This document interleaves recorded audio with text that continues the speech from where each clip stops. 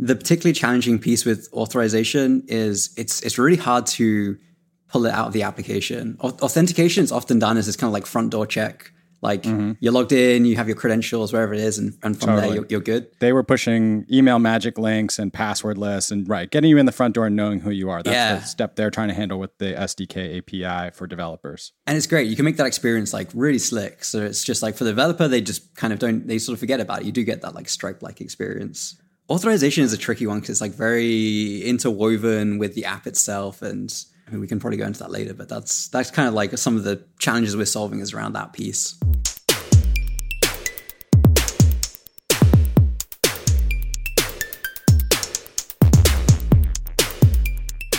Hello, everybody. Welcome back to the Stack Overflow podcast, a place to talk about all things software and technology. Today, we are joined by my frequent co-host, Ryan Donovan. Hey, Ryan. Hey, Ben. How are you doing today? Good, thank you. You're editing currently my piece on the metaverse. You're looking for a little more profundity. I just wanted to get out a few, musings. I want to do like a Monday musings, let people chew it over. I'm not bringing the big insights. I'm bringing the casual observations. Yeah, it's definitely a new idea, get people talking. It's an old idea, but I'm new to it. That's the problem. So today we have a great guest joining us. We have Sam Scott from OSO. Sam, welcome to the program. Hey, thanks for having me. You've lost me already with your metaverse thing, so we're off to a good start. Good. See, that's how new it is. What my premise is that you're living in it, you just don't know it. You're on the road to the metaverse, whether or not you know it. But Sam, tell us a little about yourself. Who are you and what is OSO? Yeah, so I'm Sam. I'm the CTO and co-founder at OSO. We're a startup who, as a mission, we're trying to make security more accessible for developers. That's kind of our bottom line. More specifically, we've built a product that helps developers with authorization. Gotcha. Can you tell me the difference between authorization and authentication? I've written API docs and I always get it confused. Yeah, I mean, for APIs, it's particularly hard because there's this like authorization header that's doing authentication. It's horrendous. Generally, people group them as auth and kind of hand wave which one they're talking about, which is, it's kind of fine. But yeah, so authentication, it's all around, identity, like, who are you? The classic, you go to whatever website and you log in, username and password. That's the authentication piece. Authorization typically happens afterwards.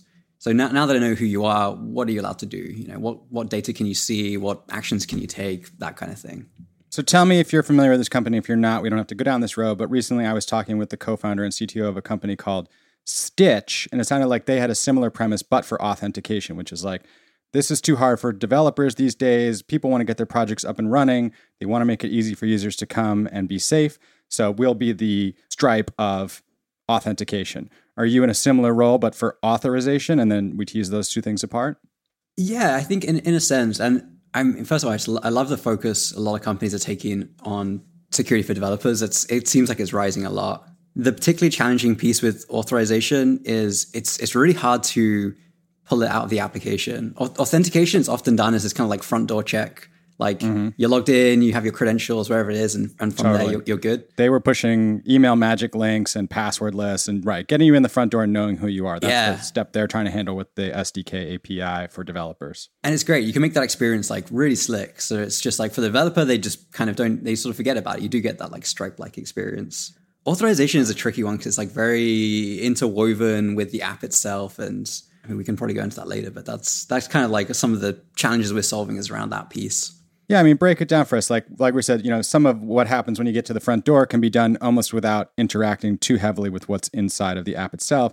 For you, talk us through a little bit of, sort of the mechanics, because it sounds like, it's more like knowing what's inside of this service and what role or responsibility does this user have within our walled garden, within our domain. Therefore, we know what they are allowed to touch or read or write or not. Yeah, exactly. So you just mentioned, roles and responsibilities, right? So there's, this concept of role-based access control. It's one that, almost every enterprise or, business to business app is going to use. It's where you decide who can do what based on the role they have. And at like a very simple level, it often breaks down as just like an admin or a member. If you're an admin, you can invite other users. You can, maybe modify the, organization settings and things like that. And, members have the, regular streamline access to the app. But like within that, right, we're talking about probably a multi-tenant app, right? So you have users belonging to specific organizations. They can only do things for like that one organization, right? So even just at this basic level, right, we're already saying what you can do depends on the organization you belong to, the role you have in that org, and then, maybe the thing you're trying to access, does that belong to the same org or not? You're already kind of getting into this difficulty of just trying to describe who can do what. And it's very much based on this like kind of application data and the modeling and data model you have in your app. Yeah, I think security is super important. A lot of this authorization happens at the API call level, right? I mean, it depends. I mean, I think you sort of end up with like various different layers, and sometimes it's not always obvious like which layer you've actually even done the authorization at. So like at the API level, you tend to get some of those kind of broad checks where it's like, have you logged in at all? What kind of user are you? Maybe dictates what kind of endpoints you can be hitting.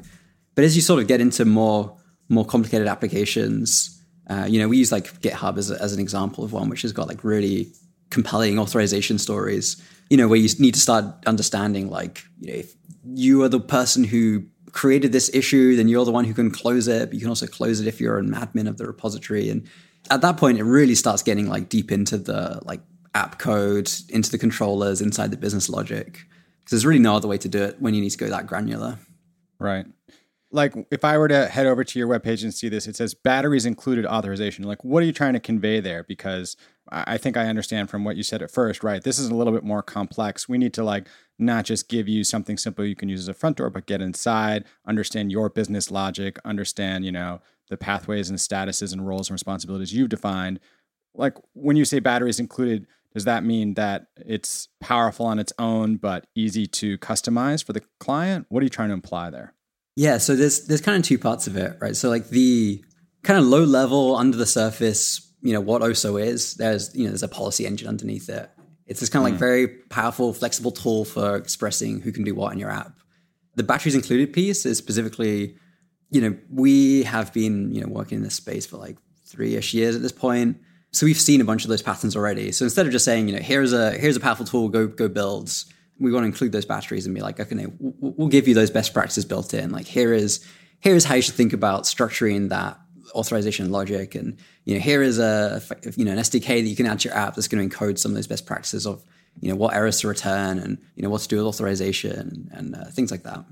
Gotcha. Yeah, I think I've seen a lot of authorization systems use OAuth 2, and that's always complex.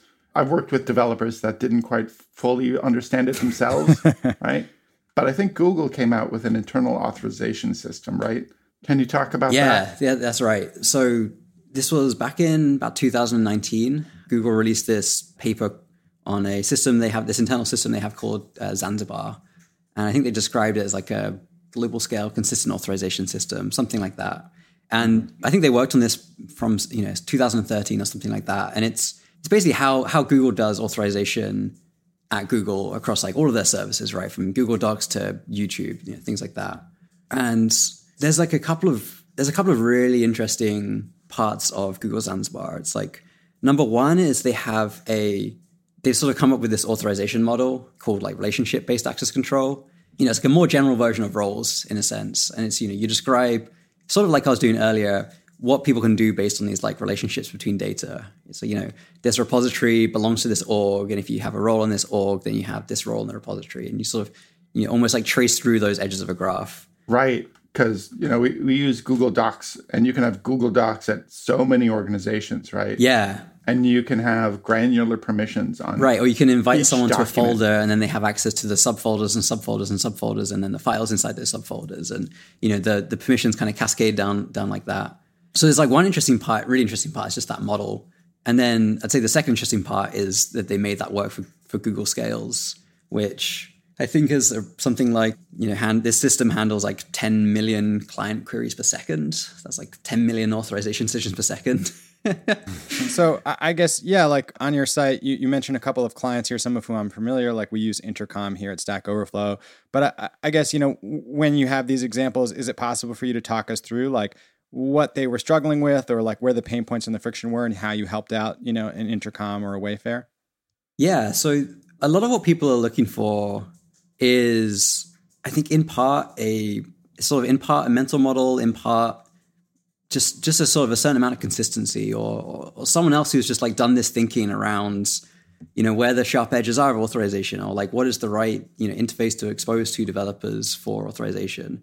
Authorization is typically something that people have just sort of ad hoc built themselves from scratch internally, and they have kind of various different flows.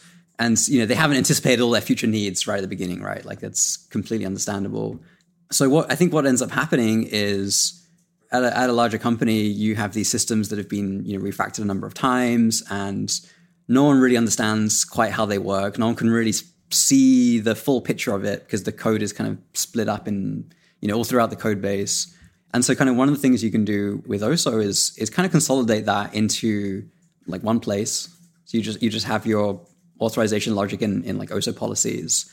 And then your app, in your business logic, your app is just calling out to OSO. It's just, OSO, does OSO say this thing is allowed or not? And that means like you can just like in that movement, now you can see everything in one place. It's something that I think is easier for people to wrap their heads around. It's a bit more concise. So that's kind of like often step one.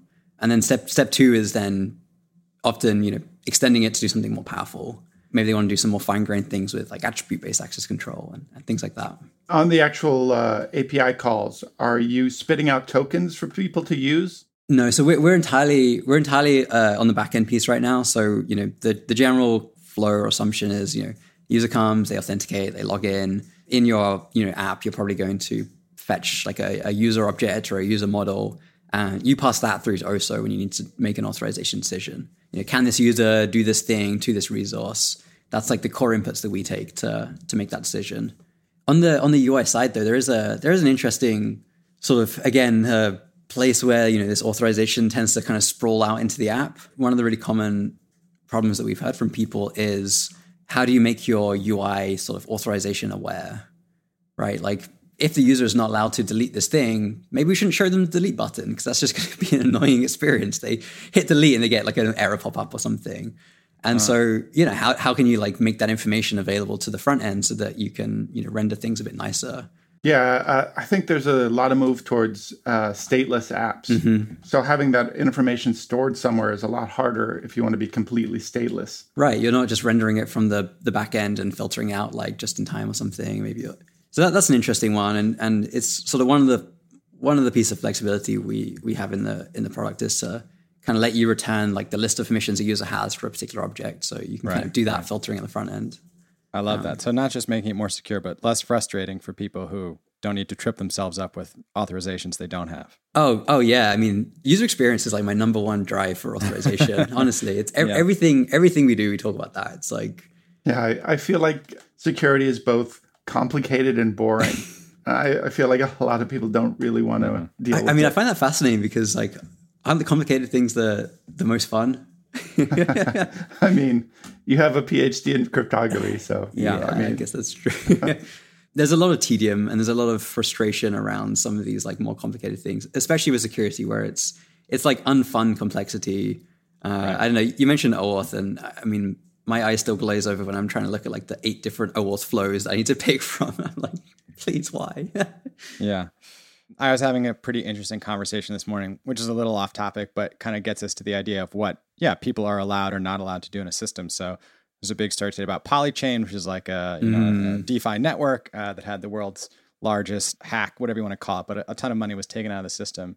And so the argument that I've been listening to sort of back and forth was if you're an advocate of DeFi, you say like, it's not a black box like a bank, like you can go in and look at all the code and you understand the rules and like the rules are set and agreed to in consensus. So in that sense, it's more transparent and it's safer. The problem is that most people who end up trading on these networks don't read the rules. They couldn't, like they don't fully understand the code that's being executed, and they're all allowed to interact with other chains, and that creates like new permutations of what happens or whatever. But it's interesting to think about like, right, at this point, people are out there working in these open distributed systems where people are authorized to do one thing or another. And then you wake up one day and realize somebody's figured out they're authorized to take, like they hacked it, but really what they did was just, a better reading of the rules. They found, a way to make the code do what they wanted and walked away with 6. Yeah, it brings up one of my like favorite moments during my like PhD when I was, still in academia was I was at like a sort of roundtable thing where it was like half academia and half industry. And people were talking about trusted execution environments and things like that. And people were like, it was very much, the academics going down there like, but what if someone compromises this? What if they... And I remember someone from Amazon was like, yeah, at that point, it becomes a legal problem. So, we have, an auditor will come into our, bunkers, data centers where there's like armed guards and barbed wire. The auditors will come in and they'll look at the system and be like, yep, no one can access that. It's like, it's not an academic security problem anymore. It's a legal thing. Yeah, exactly. I mean, that was essentially, Polychain sent an email after it was all done being like, look, you stole so much money, the government's going to get involved. So please give it back. Like they were like, the people with the guns are going to show up soon. So Sam, we've been talking a lot, Ryan and I, with different guests about like, when does it make sense to start on a path towards microservices, Docker, and Kubernetes? Can you be a big company that needs scale and flexibility, or can you start as, a small startup? Maybe, it's a little bit more work at the beginning, but these days not even so much, and then you have all this opportunity to scale. So when you think about a tool like Oso, is it just as reasonable for a 5-person team that's looking for product market fit to start using you now so that everything makes sense? Or is this something people come to you with, as you sort of pointed out, when they've got a lot of internal logic, but not everybody can see it in the same way? It kind of needs to be consolidated and perhaps streamlined and improved. That's a great question. So we've actually, if anything, we have optimized more for that early stage startup. We've put a lot of focus on kind of making this quick to get started with. Right? If you're using Python, it's pip install Oso, you're ready to go. It's an open source library, so there's like zero barrier to using this. There's nothing to set up. And yeah, we focused on making the simple things really, really simple, the kind of complex things possible. And so we kind of do have this like sort of bimodal distribution where it's like very early users, they don't want to even think about authorization. They just want someone to take care of them. Very healthy startup mindset right there. They use Oso and they're kind of good to go. But, for people who are hitting those kind of frustrations and refactors, they kind of see the power and the flexibility of it, and they kind of equally like the idea of having a simpler interface. Gotcha. Yeah, it lets them focus at what they're good at. Exactly, right? Yeah. How does the pricing model work for scale? Like, how does a 5-person startup use it versus a big enterprise company? I mean, it's all open source right now, so the pricing model is the same. It's free for both. Typically what we see, as you spoke about, microservice environments, and this is actually how, for example, Wayfair are using this. You have your microservices. You probably have like a central, user management identity service that's, for example, like minting tokens or logging users in using OAuth or something like that. And then the individual microservice in this case will be able to take that information in, the roles on a user, that kind of thing, and use that to do authorization. The nice thing around that is you get to stay sort of true to the kind of microservice architecture where each service manages and owns its own data, right? If you have, I was using GitHub, right? You have like the issues service or something that's the data it manages, and it's got all the context it needs to do authorization for that. It kind of goes back to, we have this kind of like golden rule we speak about, which is you should build authorization around your app. You shouldn't like re-architect your app around authorization. And that's kind of what we see with the use of the library. It's like in a monolith, you use a library, you're good to go. As you start like peeling out microservices and splitting up concerns and like moving data out with them, that's fine. Like you just put the library on that as well, and like you're good. So like coming back to Zanzibar, which we spoke about that earlier.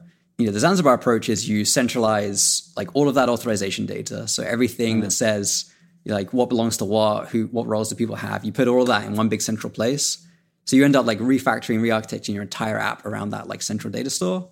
The benefits is if you're Google, you kind of have this like incredibly hard data scaling problem anyway. So it kind of helps you address that. But I think you shouldn't make that kind of change because you want to do authorization centralized. You should do that because you have like a data scaling problem. So why did you make it a library instead of a service? Yeah, what is the business model here?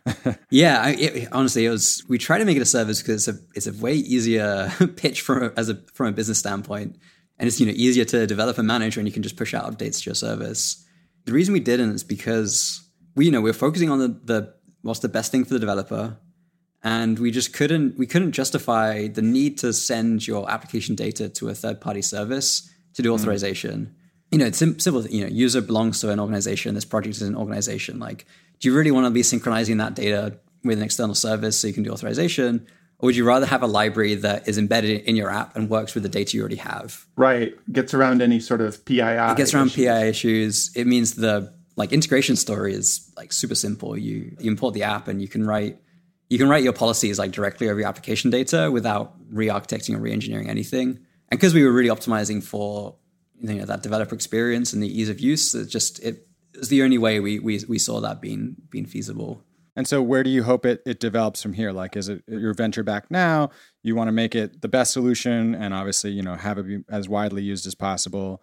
How does it develop in the future? Yeah, so I'd say, the version of the library we have out right now is already pretty great. It's incredibly helpful, and you can see it from the people using it. And we have some stuff that I'm very, very excited about that we're working on now that will be coming out sort of shortly that I think takes that stuff to the next level and is really going to make this. It's going to take it from being a tool that helps you solve a complex problem to a tool that makes the problem not even that complex anymore. Okay. So we need to get that stuff done. We need to put that stuff out there. And basically we just want to get as many developers using that as possible. In the future, we have some ideas of stuff we're going to build on top of that as a commercial offering that would be kind of a more traditional SaaS offering that provides additional functionality on top of that. But ultimately, the library itself is staying open source. All right, I'll read a lifeboat badge, which we do at the end of every episode, to give a shout out to someone in the community who helped us, and then we'll say our goodbyes. Awarded 2 days ago to Evgeny Leeson, how to find UI WebView in a project and replace it with the WK WebView. All right, well, if you want to know, there's a lifeboat badge winner who has helped out the Stack Overflow community and left some knowledge out there for everyone. I am Ben Popper. I'm the director of content here at Stack Overflow. You can always find me on Twitter at Ben Popper. Email us, podcast@stackoverflow.com. And if you like the show, leave us a rating and a review. It really helps. Ryan, who are you? I'm Ryan Donovan. I edit the blog and the newsletter. I'm a ghost on Twitter at rthordonovan. And if you have a great idea for a blog, please email me at pitches@stackoverflow.com. Sam, who are you? Where can people find you online, and where should they go if they want to check out more about OSO? Yeah, so I'm Sam, the co-founder and CTO at OSO. You can find out more about us at osohq.com, and on Twitter, I guess, I'm Sam Ososos. You'll be able to find that, I'm sure. Yeah, we'll put the link in the show notes. That sounds good. Thanks. All right. Thanks for your time. Thanks for listening, everybody. Talk to you soon.